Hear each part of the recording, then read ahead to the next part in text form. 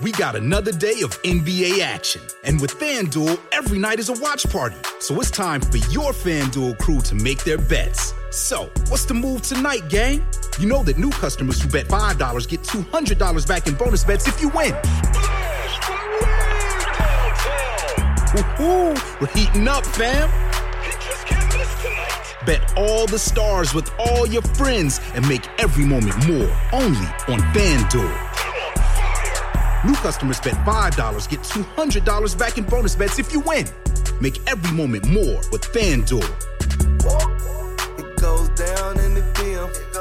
It go down in the DM.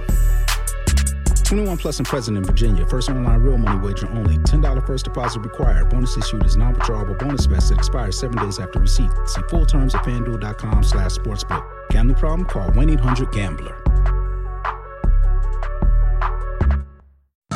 Boys are back, and this is our first episode helping count down all the days to K-State versus Stanford in Arlington, previewing the season. We are dropping a show every single weekday from now until kickoff, and it is Blitz month. Mason Voth is our first guest, but before we jump in and hear that sexy, sexy theme song, I just want to give a shout out to our sponsor, Spotify Green Room.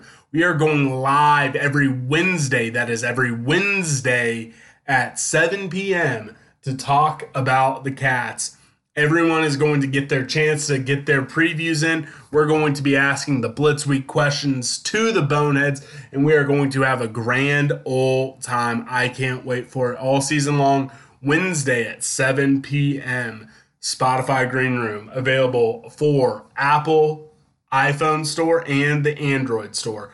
Everyone can join in. It's going to be a fun football season over on Spotify Green Room with your favorite podcast, Bosco's Boys.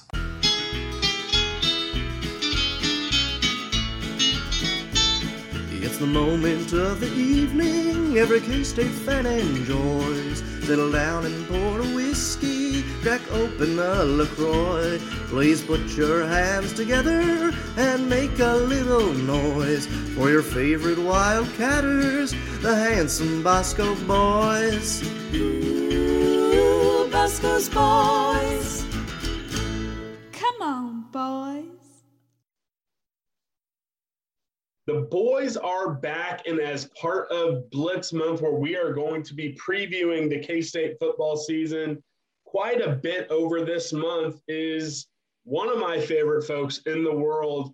He is the host of The Game Plan on Fox Sports Wichita. Catch him on KGSO radio on 1410 AM or 93.9 FM every morning from 6 to 9 a.m. Also, if you want to see his beautiful face, they're broadcasting live on Facebook. He's also, in my opinion, the youngest boomer in the world. It's the man, the myth, the legend, Mason Voth. Mason, how are you doing, my friend?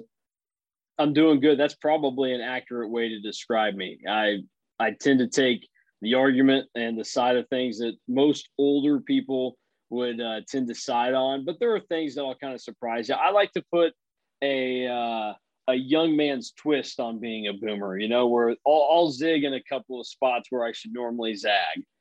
Well, I will say, and I'm not going to get into too much detail because, I don't want to get ripped to shreds on social media. Sometimes you and I agree on some things and we DM back and forth on Twitter. So while I like to give you a little bit of trouble, I'm not too far away from you on a handful of things. Yeah, no, I mean, we're recording this the day after the gymnast Olympic meltdown. I do not. I want no smoke because I said something in a group. Hey, you get no smoke. No, you didn't say anything to me about it, but I was just going to say that's one of those things that a lot of people my age are going one way on, and even some people that are way older than me are going a different way on it. I've gone a slightly different route where, I've got a lot of sympathy and compassion for what Simone Biles is going through. She's got the yips. That's all it is. I don't think it's anything more. I don't think it's anything less. And this isn't how her Olympic story should have ended. It's not. But that doesn't mean she can be free from criticism or anything, because if LeBron James was in the same stance, we'd be crushing him for pulling himself out of an NBA Finals game or something. So there are just some of those things where I think, I tend to agree with a line of thinking that is held by people a little bit before me. And that probably, stands out too in the way I talk about football sometimes as well. Yeah, I will say I've evolved a little bit on the whole Simone Biles, because I had a conversation with a gymnast, and she basically said, hey, look, the type of stuff she's doing, if you're not in the right headspace, you can seriously get hurt. So I've evolved that a little bit, but I definitely don't want to go down that route, because I don't want to get yelled at by people on Twitter. I'm trying not to get in Twitter fights as much as I used to. Yeah, I mean, there's already one guy on this show that does that enough for the both of you. So, well, yes. Just leave that to him. Grant, honestly, good for Grant for going this long without getting banned on Twitter. I thought he was going to get banned for pretending to be Brett McMurphy for like 12 hours. He even had Kirk Bohls from the American Statesman in his DMs, and they were talking. It was hilarious. But yeah, that's the least shocking thing ever. Like, of all the guys that he could probably, yank in and like get to play along with, that may be Brent McMurphy. Like, of course it would be Kirk Bohls. Well, he's an idiot because Grant didn't change. It's still the Grant _KSU. So Kirk was just being an idiot. So let's dive into things because, things are wild. Just for everyone's acknowledgement, we are recording this on July 28th. Shit's moving very fast.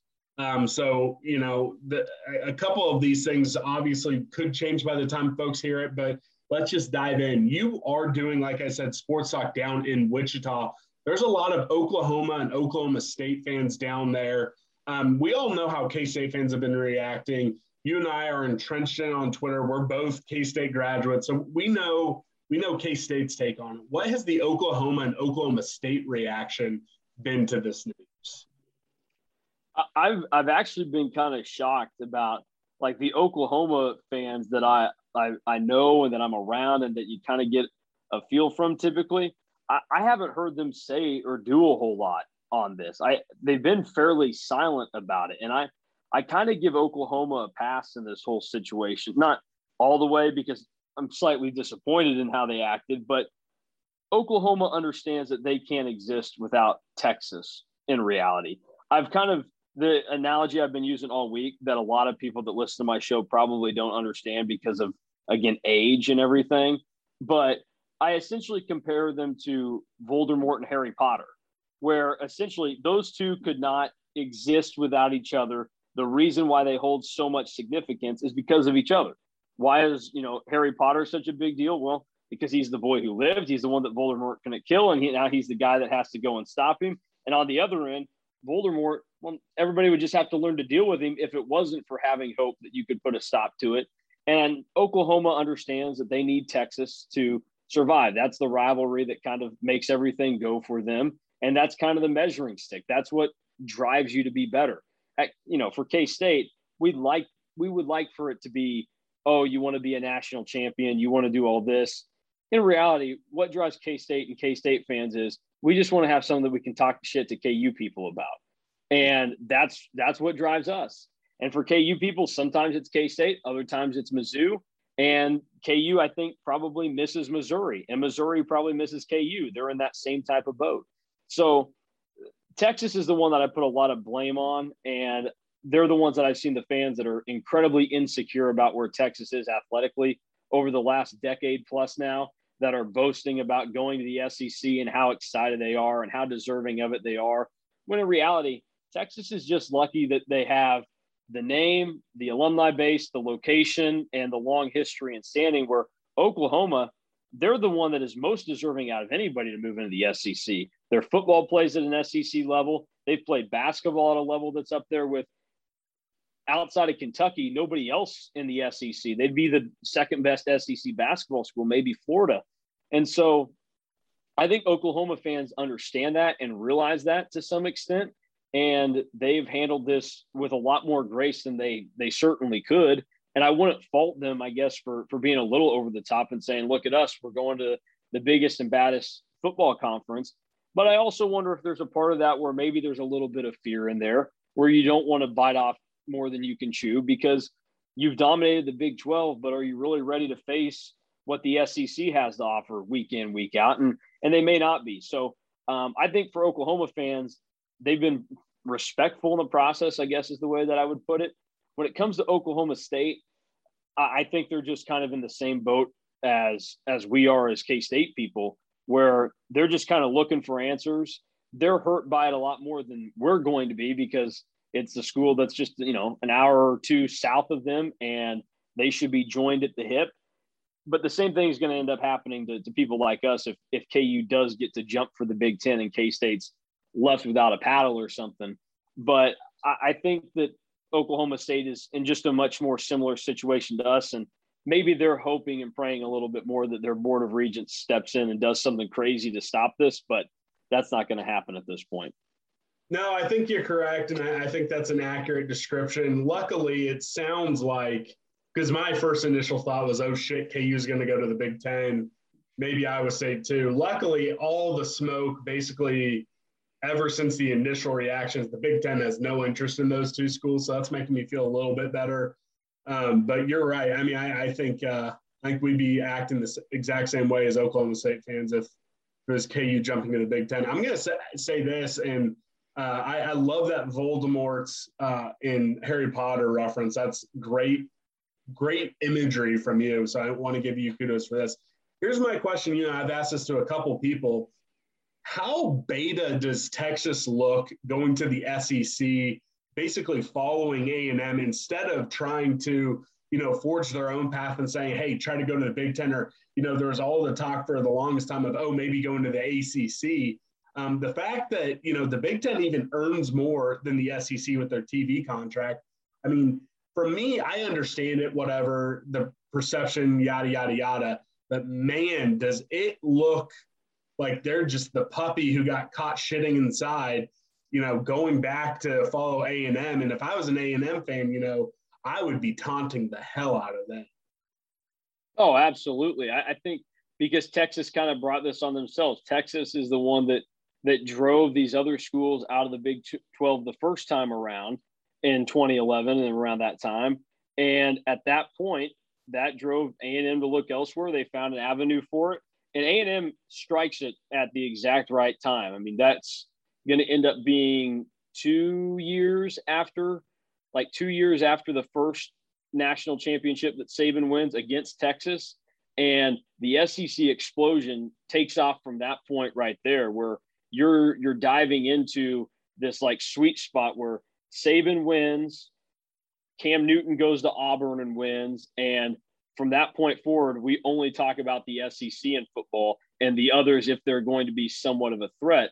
And so A&M got in kind of on the ground floor of the SEC big-headedness that goes on, and it ended up helping them in the recruiting game. I thought the most significant thing that I've seen on this on Twitter is Max Olson put out the pie charts of 4- and 5-star recruits in Texas and where they've gone over like the last 5 years. A&M was in the Big 12. And then since A&M went to the SEC, and A&M has closed that gap significantly on Texas and has become the second best recruiter in the state.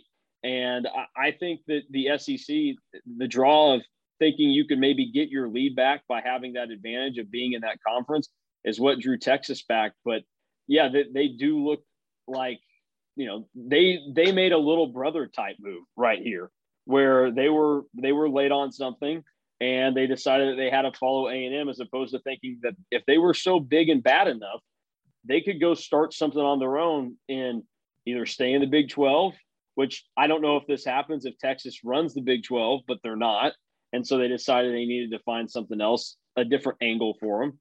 Like if Texas could go to the ACC or the Pac-12, they could make their own way there because there's nobody else that, if you look at it, should be better than Texas in football. So I think that them going to the SEC is kind of a defeatist move, and just them understanding, well, let's take the money. Let's hope we get better, but it's not a given. And we may just have to be okay being in the middle of a conference. And if we're going to do it, it might as well be the SEC and not the Big 12.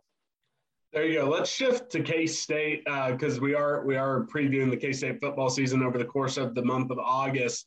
How much weight do you put into last season when it comes into projecting the future of K-State football in the Kleiman era? Are you someone who's like throwing out last season because all the stuff that happened? Are you someone who thinks too many people are minimizing, what happened last year in an attempt to project out more confidence in Chris Kleiman?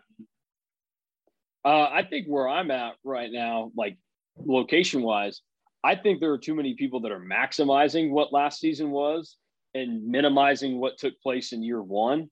And also forgetting, again, and I said it from the very start before, even one Chris Kleiman game was played, but it was the fact that you're in a situation where year one isn't going to look good, and year two is by far and away going to be the most challenging year of Chris Kleiman's time at K-State. And then throw into the mix that most challenging year that we knew even in a normal time was going to be there. You throw in the pandemic and everything else. You have, the social justice movement that takes place over the summer going into that second year.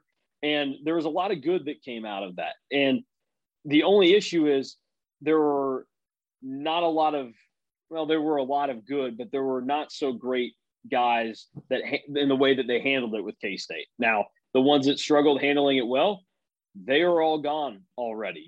There's been a cleaning of the house that was much needed for them. So I think because of everything that was going on behind the scenes last year, I don't think you can judge Chris Kleiman on that season too terribly difficult. Now, there are certain things where over the course of it, you can kind of look at and individually say, that's not great. That's not encouraging.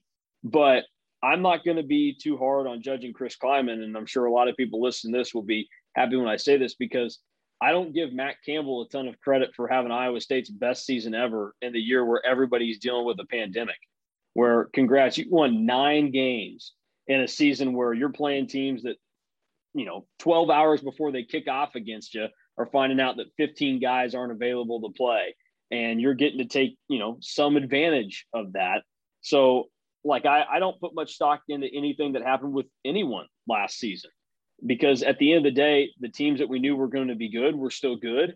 And then the fringe okay teams, they were kind of that, but some of them were down, some of them were up higher. So that's why I think year 3 is so big for Chris Kleiman. Is he's got to come out, and this year is going to be all about proving, was year 1 what Chris Kleiman really is, or is year 2 what Chris Kleiman really is? Definitely. I think this has been a topic at least for a handful of seasons. And, some folks would say it goes back since we had Tyler Lockett. Other folks try to say since Byron Pringle. Byron Pringle, if you remember his K-State tenure, wasn't as reliable as, you wish he would have been. But will this finally be the year the wide receivers figure it out, or will it be another season where they're trying to be dependent on guys who just can't seem to come through? Well, based off the history, the answer should probably be no. But then you kind of do the whole sports logic of, well, things have been so bad and things have struggled so much there that maybe we finally get this thing turned around. I do think they figure it out this year, because a big element of it is just going to be health. And hopefully you get lucky this year and you get your way through it. But Malik Knowles, every time that he has actually been able to play at 100%, has looked like the real deal. My guy, Sebastian Taylor, just keeps grinding it out. One of these years, he's gonna blow up finally. And I think, he'll be pretty significant this year. They obviously, understand now that finding transfer tight ends is going to work out. We're going to see how this goes down this year. So I think that the wide receivers and the guys catching the balls do get it figured out this year. And they seem to be high on some of the other guys that we haven't seen a ton of yet, or guys that are fresh into the program. So I do think it gets figured out, but really it's going to hinge on what Malik Knowles does. It doesn't really matter what even Sebastian Taylor does or anybody else that is a receiver. If Malik Knowles has a good year, we're going to say that the answer to this question was yes. If he gets hurt and misses a couple games and is only at 65%, we're going to say it was another failure. For sure. Old Chauncey's trying to get into the podcast by squeaking the toy. Yeah. That's all right. Yeah, he's just running off. We're a fan podcast. Hey, come on. Here, take this cheap toy that doesn't. We're a fan podcast, so I'm not too worried about it. So the next question, and this has been the big one personnel-wise, basically since the end of last season, is, there's so much angst and chatter amongst the fans when it comes to linebacker. The staff seemingly seems good about it. Clanderman Springset's the deepest position. They only grabbed Munoz, who everyone is projecting as a depth piece, not a starter. They even turned away some guys, in the portal who would have been upgrades talent-wise, but wasn't a fit culturally. Where do you think the linebackers are going to land on the spectrum this season? Well, I do think that culturally that's going to be a significant thing that has to get figured out now. So I get why they would do that. I'm not very confident in how the linebackers are shaping up at this point in time. One of my big concerns is you can be deep, like you can have a lot of guys, but that doesn't necessarily mean that it's good depth. They could all be around the same level, but not be very strong. So I have my concerns there. I don't think that there are a lot of guys right now that have great potential for the upcoming season. And probably the thing that concerns me the most about the linebackers is K-State's been a pretty poor tackling team over the last however many years. And, Chris Kleiman was talking at media days about some of the challenges of how things are going now with practice time and you're not doing enough hitting. And he said guys like Jerome McPherson, they don't need a hit every day in practice because they're good, but it's tough to get other guys to learn how to tackle and do what you got to do. And so when you're breaking in a linebacking core that is going to be so inexperienced and maybe doesn't have the most talent in the world, that really concerns me. And so I think that it's going to come down to probably hoping that teams throw the ball a lot on K-State, and then that the defensive line is able to patch this thing together. I don't want to get too far out in front of myself, but I'm a little concerned about what Breece Hall could do to K-State this year, because if they don't stop him after a yard or two, he's going to be getting about 9 per carry, if not more. Well, I think that's false. I think we're going to, hold Breece Hall to like 12 yards, but we'll move on. We'll check in with you during Farmageddon week, and we'll hopefully something changes between now and then. So now it's time to get Mason. Oh, yeah, I hope so too. Otherwise, it's I don't want to talk about it. Now, like I said, now it's time to get Mason on the record with our weekly, or it used to be Blitz week predictions. Now it's Blitz month predictions. Mason's at a little bit, at the short end of the stick, whatever metaphor you want to use, but he's one of the smartest dudes we know. We believe in him, so we think he can, have a good prediction segment. So the first one is going to be, who is going to be the offensive MVP? Well, you laid it out to me that it can't be Skylar or Deuce. No. Time out. That's a sub question. Okay. So you can pick Deuce or Skylar. Okay. Then there will be a follow-up. Well, then, it's going to be Skylar. We saw how horrific it was last year without him. And I know that everybody says that Will Howard has made these big strides and all that other stuff. Will Howard making big strides from last season, there aren't strides big enough for me to believe that he would be able to help K-State in a significant way this year. So I think Skylar is going to be huge. Deuce will be the best player, but for a most valuable player, it's absolutely going to be Skylar this year.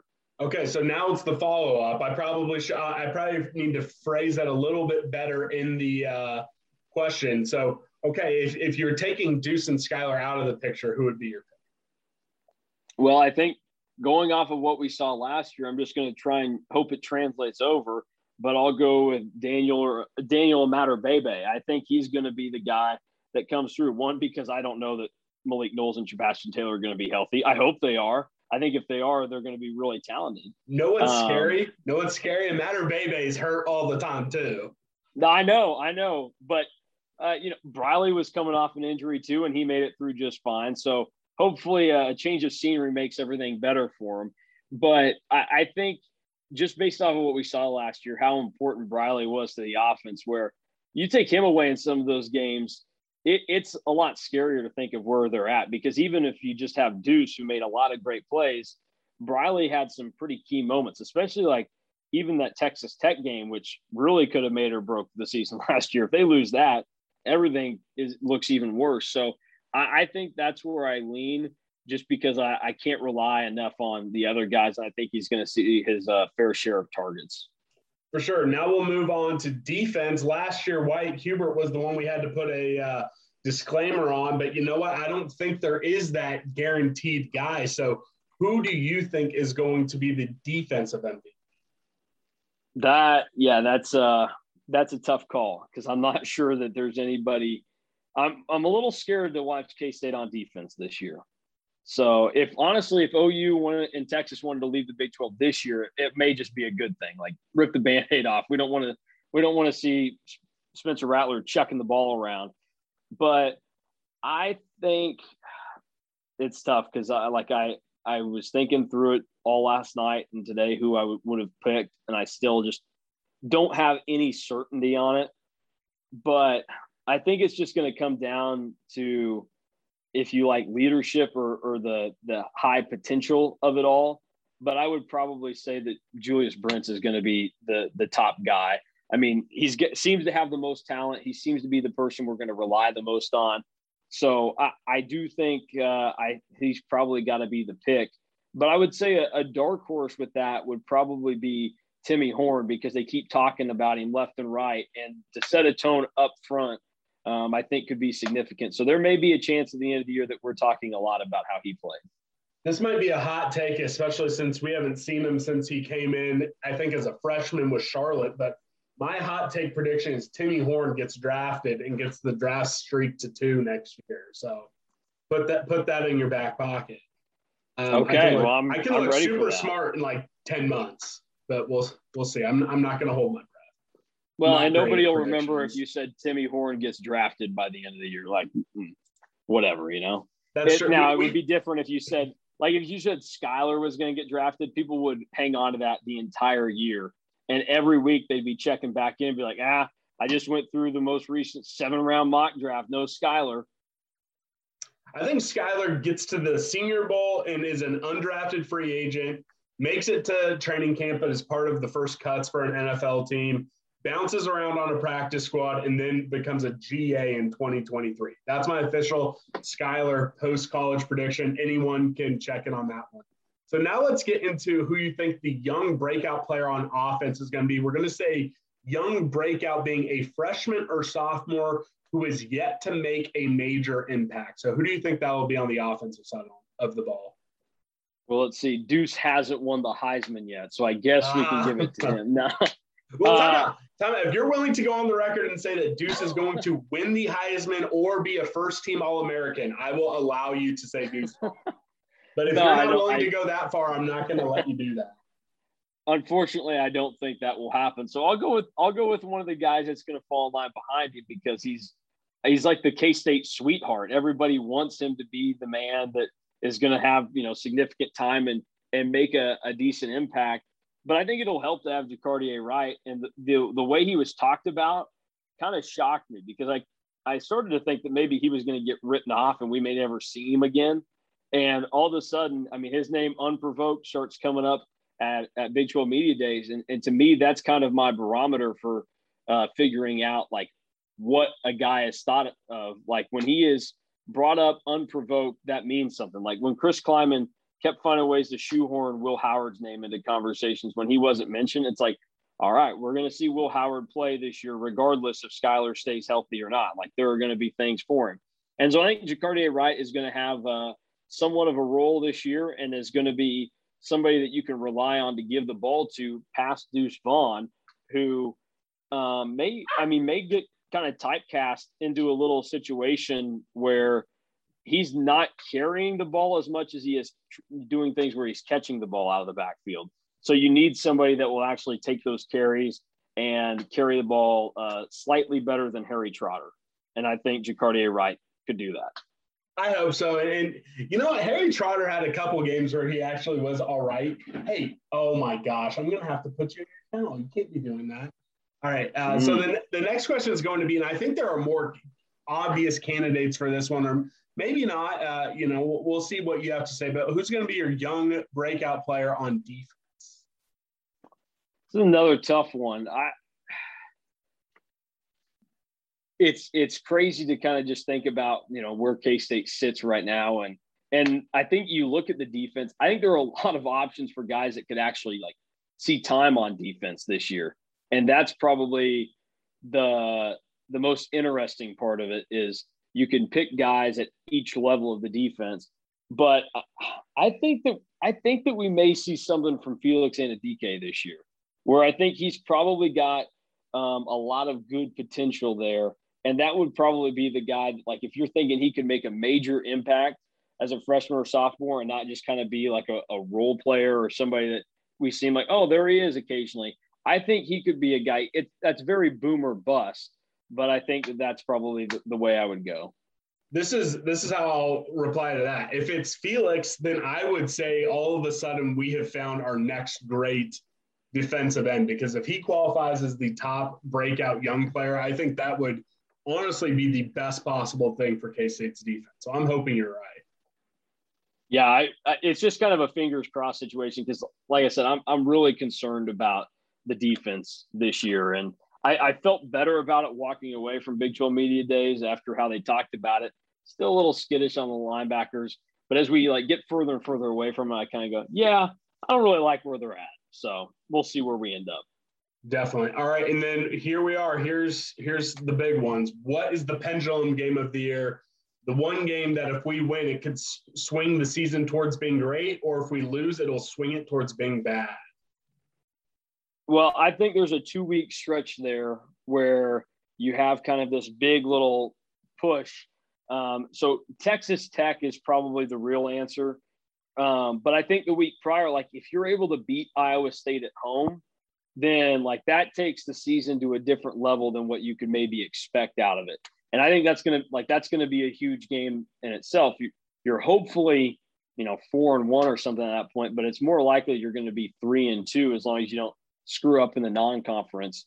So I think that's going to be a big game itself, but the real answer is going to end up being Texas Tech, because you could be 3-3 at that point going down to Lubbock, or, if something really nasty happens in one of the first 3 games, you could be 2-4. All right. So now it's time. What is K-State's record going to be?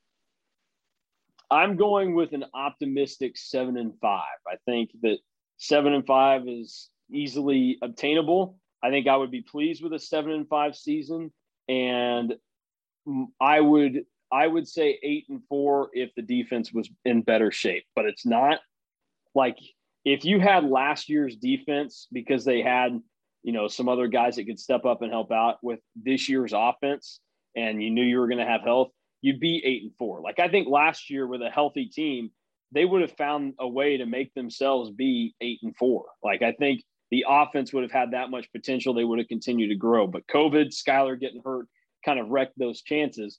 So 7-5 is probably a realistic spot for them to land this year. All right. Who's going to play in possibly the last ever Big 12 championship? Well, I think it's not going to be Texas, so we don't have to worry about that.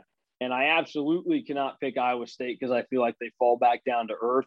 So I think it will be Oklahoma and Oklahoma State. It's Mike Gundy is kind of due for another big year of being good, significantly good, not 7-5 or 6-6 or something. This is kind of his year. Same for Gary Patterson.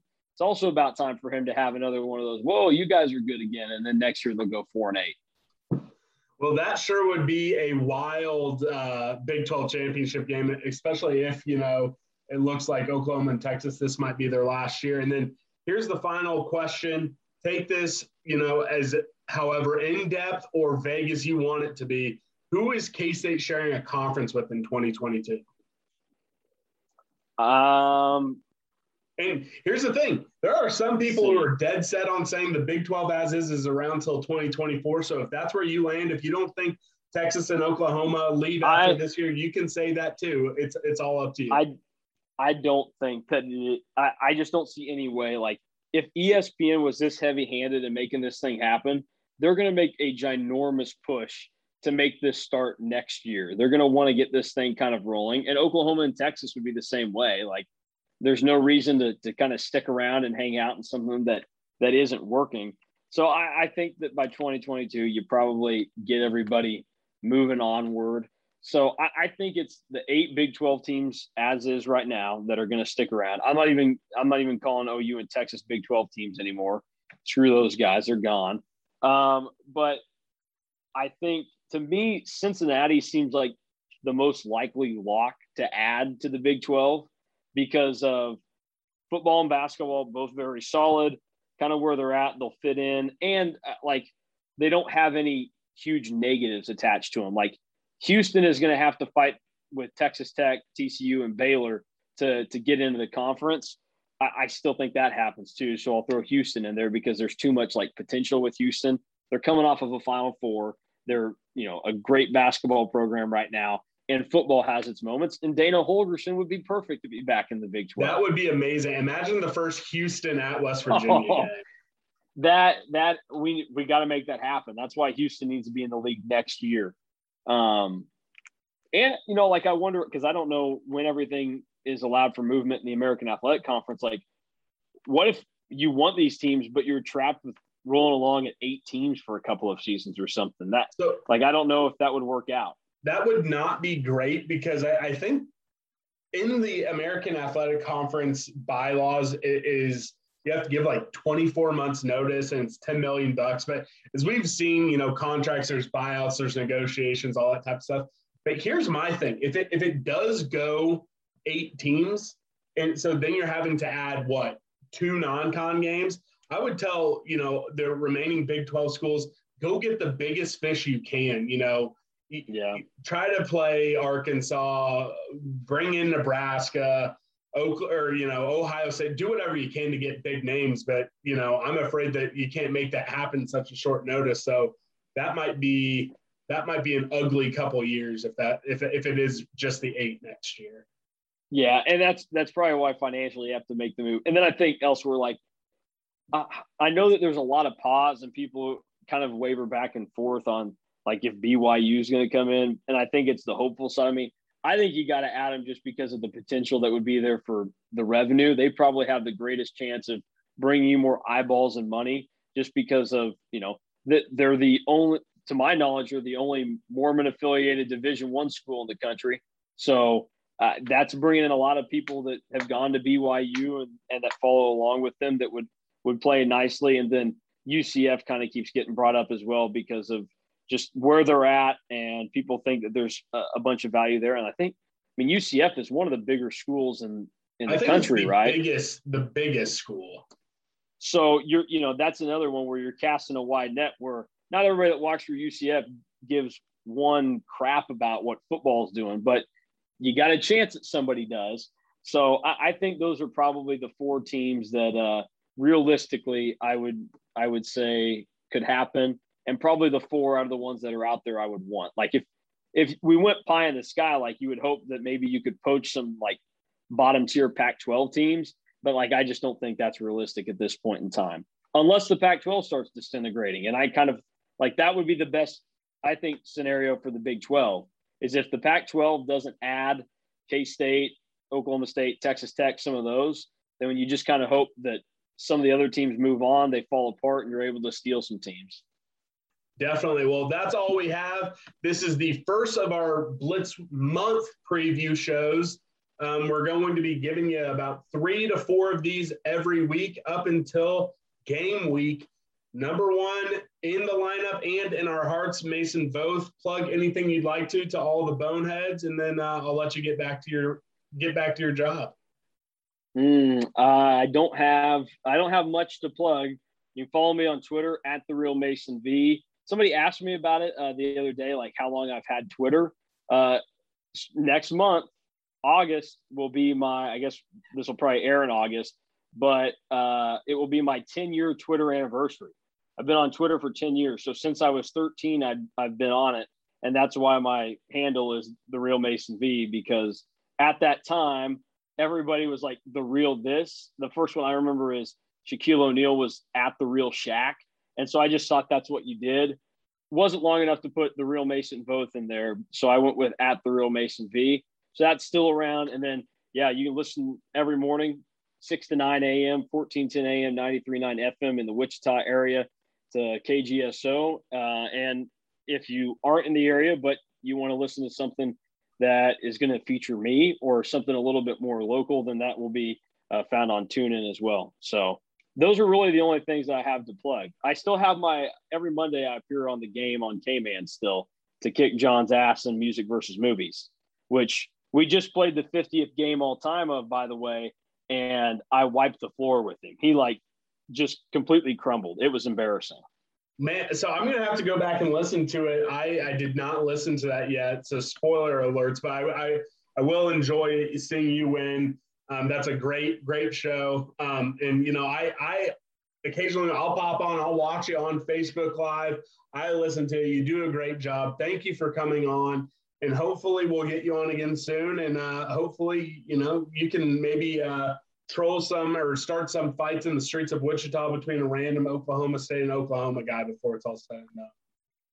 Yeah, I won't try to do that to them, but I'm sure I can find like a T-shirt Walmart Texas fan somewhere that I can get riled up or something. Oh, but they may not be in the know enough, so I don't know.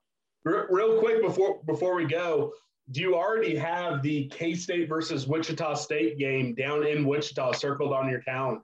Oh, that's like your Super Bowl. Oh, absolutely is. It's going to be the most anticipated sporting event I've been to in my lifetime. I went to a game, K-State, Wichita State at Coke Arena when I was like really young. So I don't remember a ton about it when they were still playing back in the day. But this is going to be awesome. Now, I've got a lot riding on this game. I've kind of staked my entire reputation to K-State getting the job done here. So they better beat Wichita State, because if they don't, then like freshman, sophomore high school Mason is back with the fire Bruce Weber train. And I'm sorry, Bruce, like great dude. I've come to accept and love Bruce as the K-State basketball coach, but you got to beat Wichita State or your ass is grass and I'm the lawnmower. I love that. Mason, thanks again for coming on, and we'll get you on again soon. Sounds good. Thanks. There was a ghost inside my room last night. She sang to me all over bagging, assuring me that I won't get to sleep. With dissonance, broken harmony. So here I go. Pass me the microphone, baby. I can show you what it takes to be king. There was a ghost inside my room last night. It came to me as no surprise, convincing me to forget all my friends, then pack and leave Manhattan. So let me go. It's a long walk home from here, baby. You can show me all the mistakes I've made and still will make.